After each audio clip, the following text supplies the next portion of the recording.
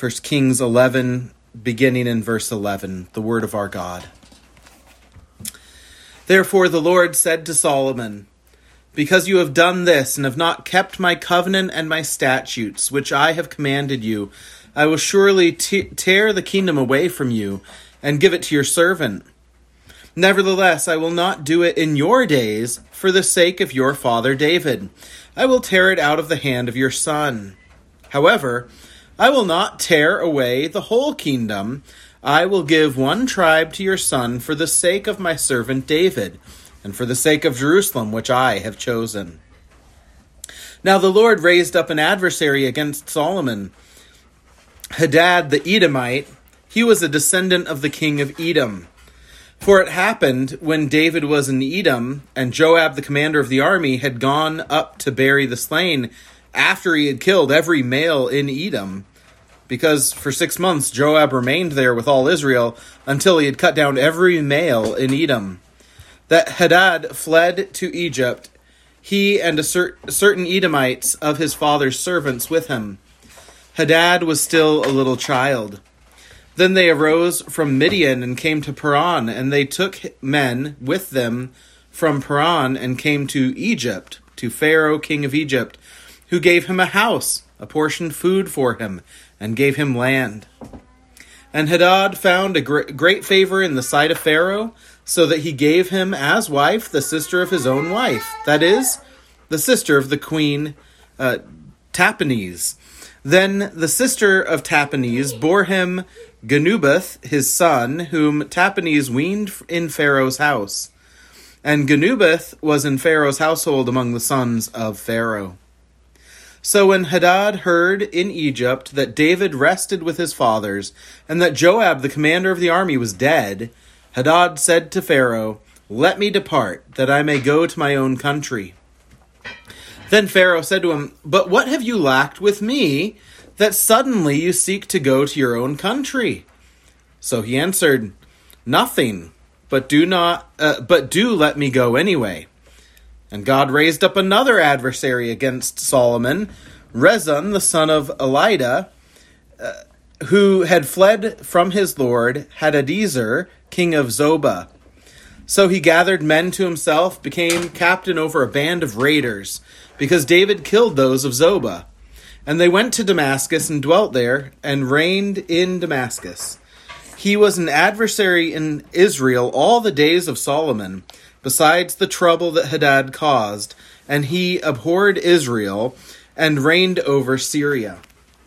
Then Solomon's servant, Jeroboam the son of Nebat, an Ephraimite from Zeradah, whose mother's name was Zeruiah, a widow, also rebelled against the king. And this is what caused him to rebel against the king. Solomon had built the Milo and repaired the damages of the city of David, his father. The man Jeroboam was a mighty man of valor, and Solomon, seeing that the young man was industrious, made him the officer over all the labor force of the house of Joseph. Now it happened at that time, when Jeroboam went out of Jerusalem, that the prophet Ahijah the Shilonite met him on the way, and he had clothed himself with a new garment, and the two were alone in the field. Then Ahijah took hold of the new garment that was on him and tore it into 12 pieces. And he said to Jeroboam, take for yourself 10 pieces, for thus says the Lord, the God of Israel, behold, I will tear the kingdom out of the hand of Solomon, and give 10 tribes to you. But he shall have 1 tribe for the sake of my servant David, and for the sake of Jerusalem, the city which I have chosen out of all the tribes of Israel.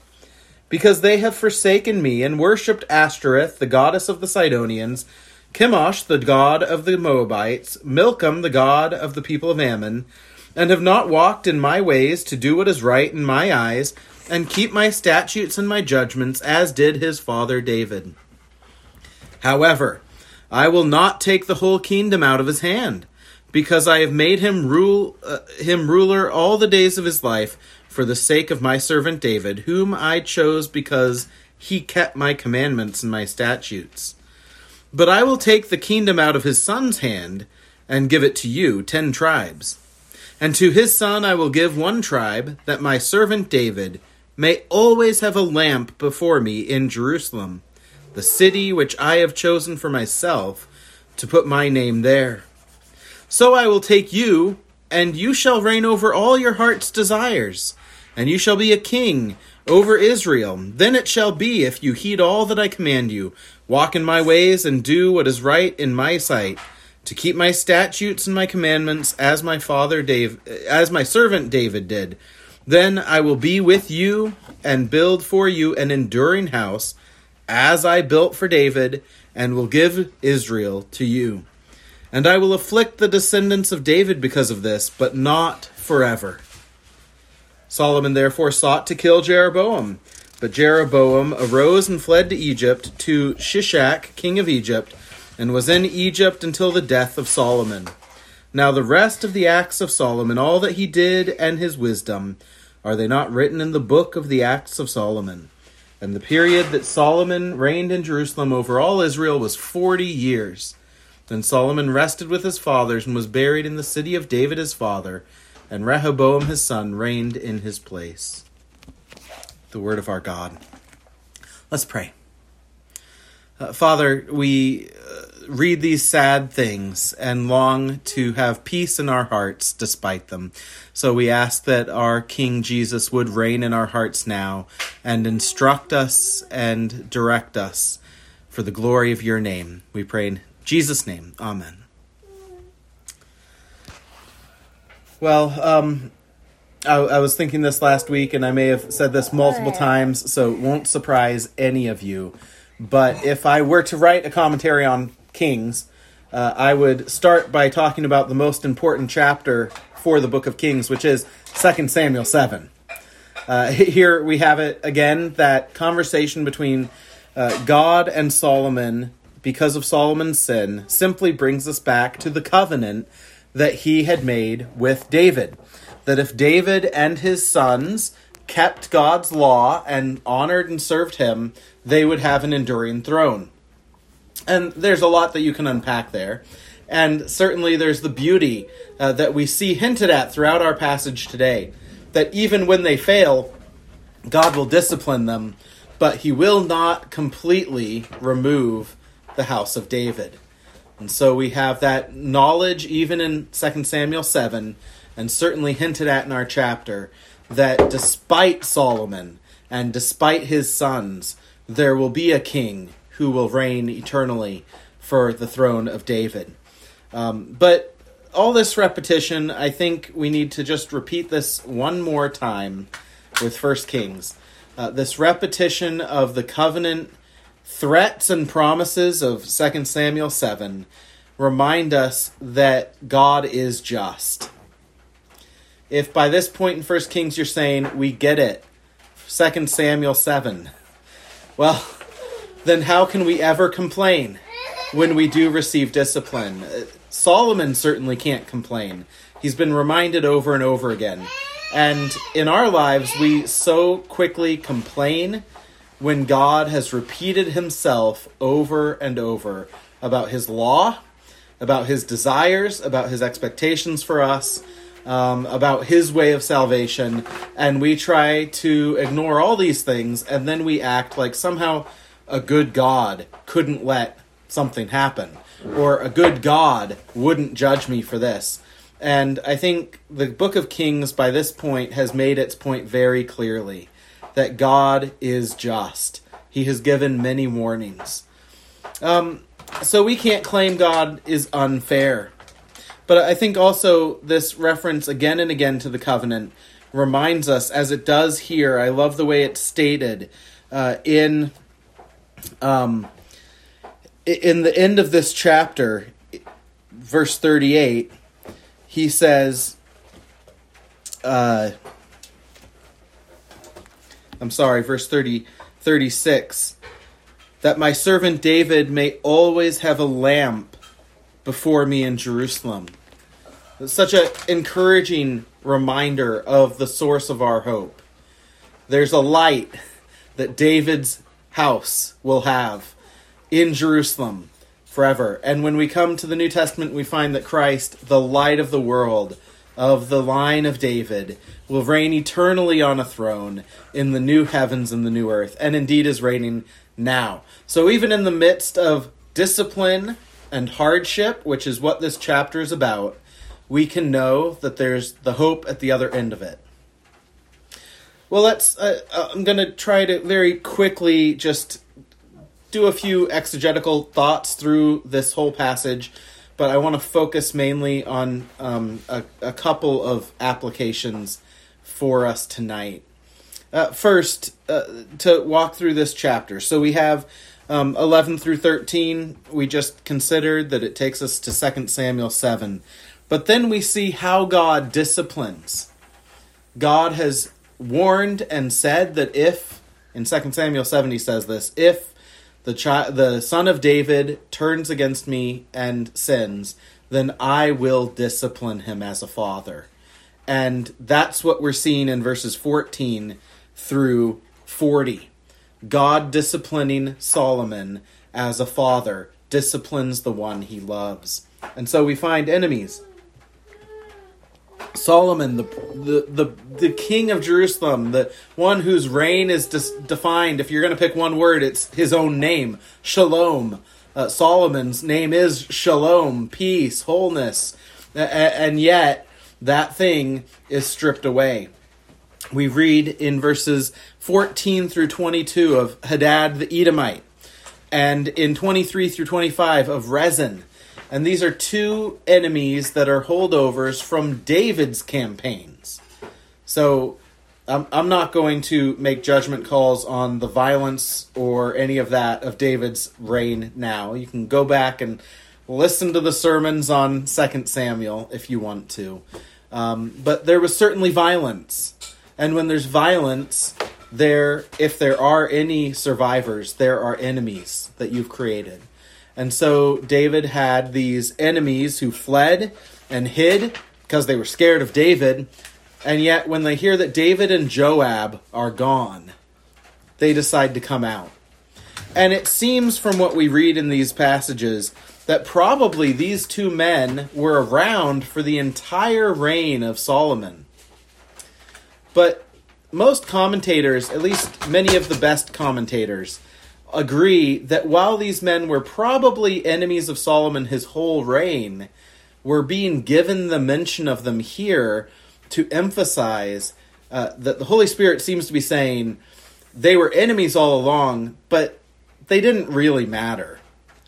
And that now, in Solomon's old age, when God is disciplining him, suddenly God has removed a restraint from these men. And though they'd always been his enemies and failed and been unsuccessful, now, because God's disciplining Solomon, the peaceful barrier is removed. And Solomon, at the end of his reign, finds these men much harder to fight than he did earlier on. That's how many commentators understand this. They were there all along, but God had put this boundary around Solomon, hedging him and Jerusalem in this peaceful reign, in the beauty of the reign of the prince who built the temple. But as God disciplined Solomon, that barrier is removed, and these men, these raiders, these Edomites, they come and they are able to have a negative effect on the end of Solomon's reign. We'll come back to that in a moment, but then we also are introduced to Jeroboam, whom we'll be spending more time with, of course, in the months ahead, or, well, at least a couple of weeks ahead. And we find him in 26 through 40. And I think we have to walk very carefully through these verses to understand some of what's being said.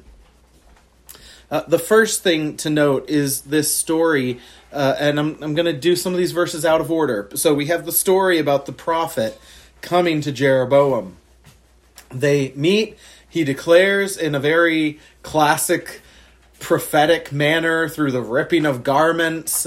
Remember Samuel and Saul and the ripped garment? They're almost this feel of a reflection upon that here. And so through this ripped garment, he shows Jeroboam, I'm going to take 10 out of 12 tribes from the house of David. I'm going to make a covenant right here with you. There's a contingent covenant that God is making with Jeroboam in this passage. And it reflects the covenant with David so much, doesn't it? It reflects the covenant with David because God is basically saying, if you and your house are faithful to me, I will make the same covenant with you. I will establish a lasting throne with you, as I did with David. Saul isn't mentioned, notice. So Jeroboam's not being just offered what Saul had. He's being offered what David had.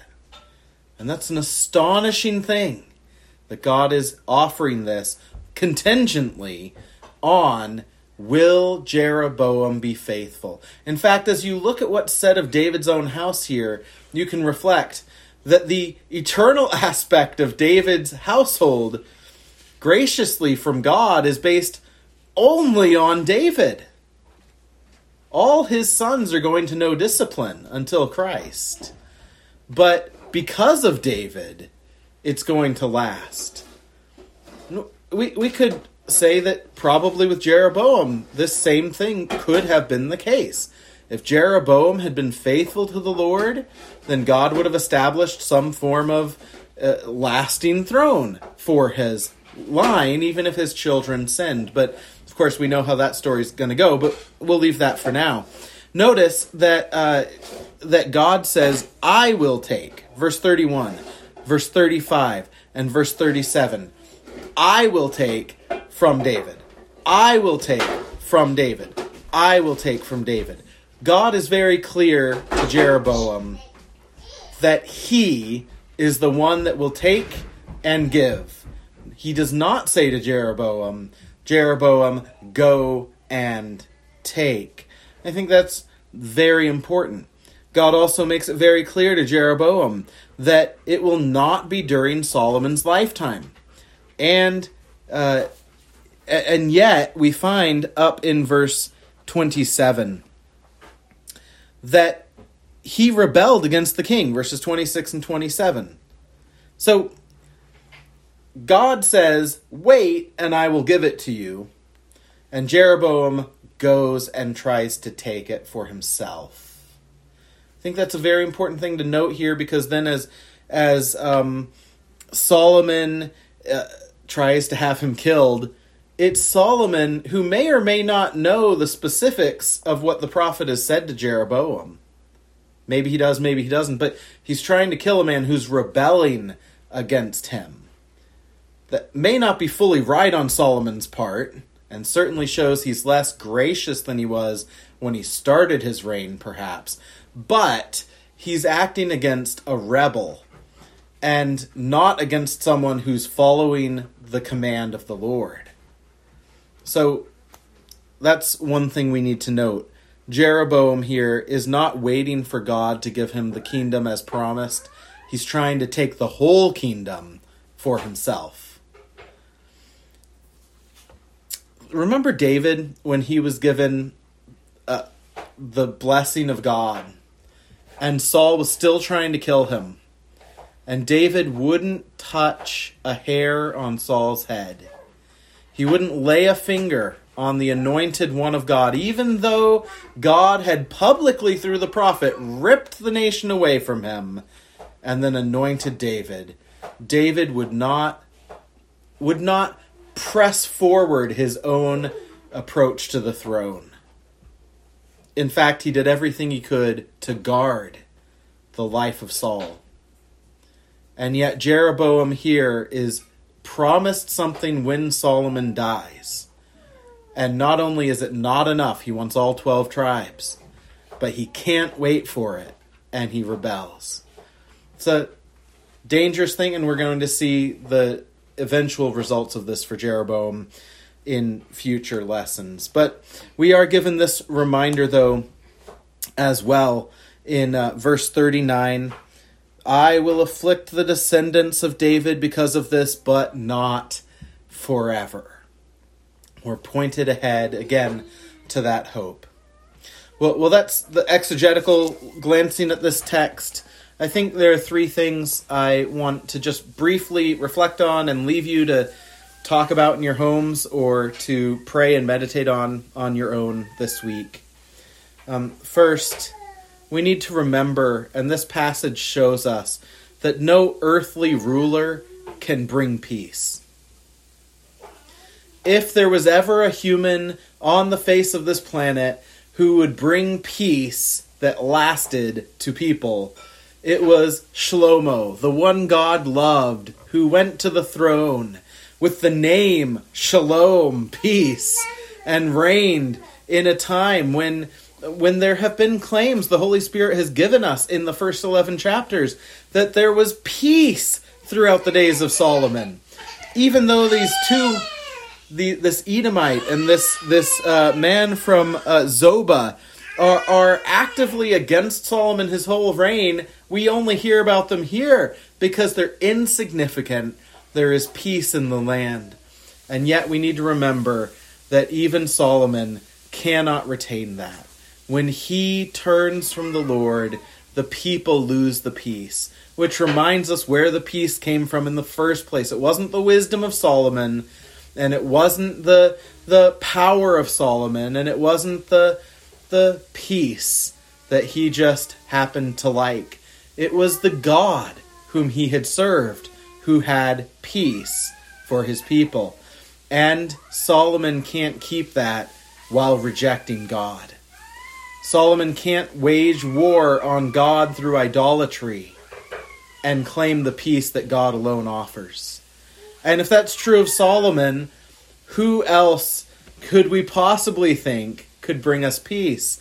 This is really important. We're coming up on another election not long from now. And everyone's going to offer us peace. Some kind of peace. When we look at peace in the scripture, there's earthly peace. And that can be defined. I was looking at a biblical dictionary this week. What did they have to say about the word peace in the Old Testament? Under earthly peace, it lists strife, absence of strife, and it lists wholeness. Those are the two sides of shalom in the Hebrew language. On the one hand, it's absence of strife. On the other hand, wholeness. And I was thinking about here in our country and the presidential campaigns or the campaign for governor or whoever, aren't those so many of the things we hear about? If we were to hear a presidential debate, how much of it would be about absence of strife? What's your view on whatever war? What's your view on whatever strife? Right? We're going to be given a lot of hot air that pretends like it's going to bring a solution to warfare. Or we're going to hear a lot about wholeness. Wholeness, like what are we doing for the poor? Or what are we doing for our country being bound and unified together? See, I'm not even picking a political side here. All sides are offering wholeness or absence of strife, the things that make up earthly shalom. And none of them can succeed, and none of them really ever seem to try all that hard in the end. But the reality is only God can bring earthly shalom. Only God. Sometimes he gives us more of it through a pagan ruler. Maybe he would even give it to us through someday a really faithful ruler. But the reality is, even if we had a godly president, very godly president, only if God says so do we receive earthly shalom. And it cannot be retained even by Solomon. And if earthly peace can't be retained even by Solomon, let alone any of our government, then what about spiritual peace? If Solomon can't give us earthly peace, how would we think anyone less than Solomon would be able to give us eternal peace? Reconciliation, restoration with God. And yet, in that hope, the light from the line of David, we have at the cross justification. Remember what Romans 5:1 says about our justification. Because we have been justified, we now have peace with God. So we need to remember as we gaze at Solomon here that no earthly ruler can bring peace, but we do have the Prince of Peace, the Lord of Lords, the King of Kings, the one who has faced down death, and behold, he came up with the victory. He holds the keys of death and Hades. If any can give peace, it's him, and he can. He alone. So we need to keep that perspective through all of the issues that we go through in life. And whenever we find ourselves trusting too much in any mere human for peace, we need to assess ourselves. Maybe come back and look again at Solomon and his sudden fall. The second thing I want to challenge us with is, and this is for especially those who have some form of authority. I think all of us, except the children here, have some level of authority somewhere in our lives. But we can start with officers in the church. I think the second thing we have to see from this passage is that no leader is above discipline. Solomon is not above discipline. Jeroboam will not be above discipline. By the way, one thing I neglected to point out when we were looking through the verses is that Solomon very clearly had treated Jeroboam well. He saw that he was industrious, and he put him in a position of authority. So it wasn't like Jeroboam had been given a reason to rebel. But that's just, I think, an important part of the puzzle. But anyway, back to the application. No leader is above discipline. Solomon, even though declared by Nathan the prophet to be one whom the Lord loved at birth, was not above discipline. The king who sat on a throne, the chapter told us that no other king in the world had a throne like this. The king who reigned over a realm where silver was like nothing. The king who built the house of the Lord is not above discipline. And we need to remember that, fellow elders who are here. We need to remember that about ourselves. We are not above discipline. Sometimes that can be forgotten. Since we're doing the book group on husbands on Thursdays, we can just carry that over, right? In the household, the heads of the household, husbands, we need to remember we are not above discipline. I've seen times, not in our church, I've seen times in churches when a husband and wife are struggling in their marriage, and there are claims of sin, and there have been sad moments in the history of the church when it was assumed the man must be telling the truth and the wife must be exaggerating without really looking at the evidence. And I think this is an appropriate place to say, since 4 of we husbands from our church are here right now, I think it's appropriate to say that wouldn't be the way it would happen in this church. That when such a situation happens, both parties must be looked at, and the truth must have the victory. If the husband is being abusive, then he is not above discipline. And we need to remember that in our leadership at home. That's an important part of leadership, to remember that you aren't at the top. You are a servant of God, whatever that area of leadership is. Sunday school teacher, in the workplace, in the secular workplace, you have people under you maybe, as parents, whatever it is, we are not above discipline. Solomon wasn't, and neither are you. In fact, we need to remember what it's sad that Solomon didn't remember. In Hebrews 12, we're told that as sons, we will be disciplined when we sin. Solomon has a lot to say about that in Proverbs, and I'll let you go and read about discipline in the book of Proverbs yourself. And then, flowing from that, no leaders above discipline, the third application I want to challenge you with, all of us, is that no Christian can avoid chastening. That's really what I meant to put that Hebrews 12 comment under. No Christian is above chastening, because the Christian is the child of God, and the Lord disciplines those he loves. He disciplines those he loves. In fact, Hebrews 12 says, if you've never been disciplined by the Lord, it's a sign perhaps you're not really his child. And that seems so harsh. Well, what if I've been the perfect child? The author of Hebrews is just assuming you're honest enough to know that you haven't been the perfect child. When none of us have. We all need the chastening of the Lord when we sin. Some far more deeply have fallen into sin. Solomon, permitting these idols in the land and worshiping them, is in one category. Rolling your eyes at your parents or something like that is a different category, but both require the discipline of the Lord. Children, God disciplines you sometimes through your parents. Adults, God disciplines us sometimes through the rebuke of a loved one, sometimes through the action of our elders, or through the state in certain circumstances. But no Christian is above chastening. But remember that it is He, the King, the Prince of Peace, Jesus, who chastens those he loves.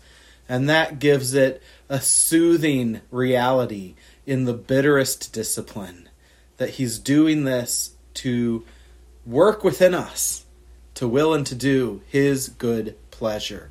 He's doing this to draw us back to himself and more richly to obedience.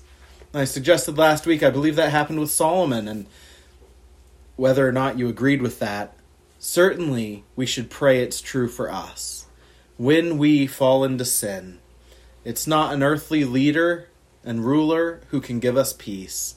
It's the one who's disciplining us because he loves us as his children, who is alone the one who can give us eternal and lasting peace. Solomon, I think our text shows us, got that in the end. The rest of the acts of Solomon, all he did, written in this book, the period he reigned was this long, and he rested. That's language of peace. He rested. They didn't toss his body into an unmarked grave. They didn't even put his body in the ground and then a giant monument on top. Solomon rested with his fathers and was buried in the city of David. And Thessalonians tells us exactly what's next for Solomon.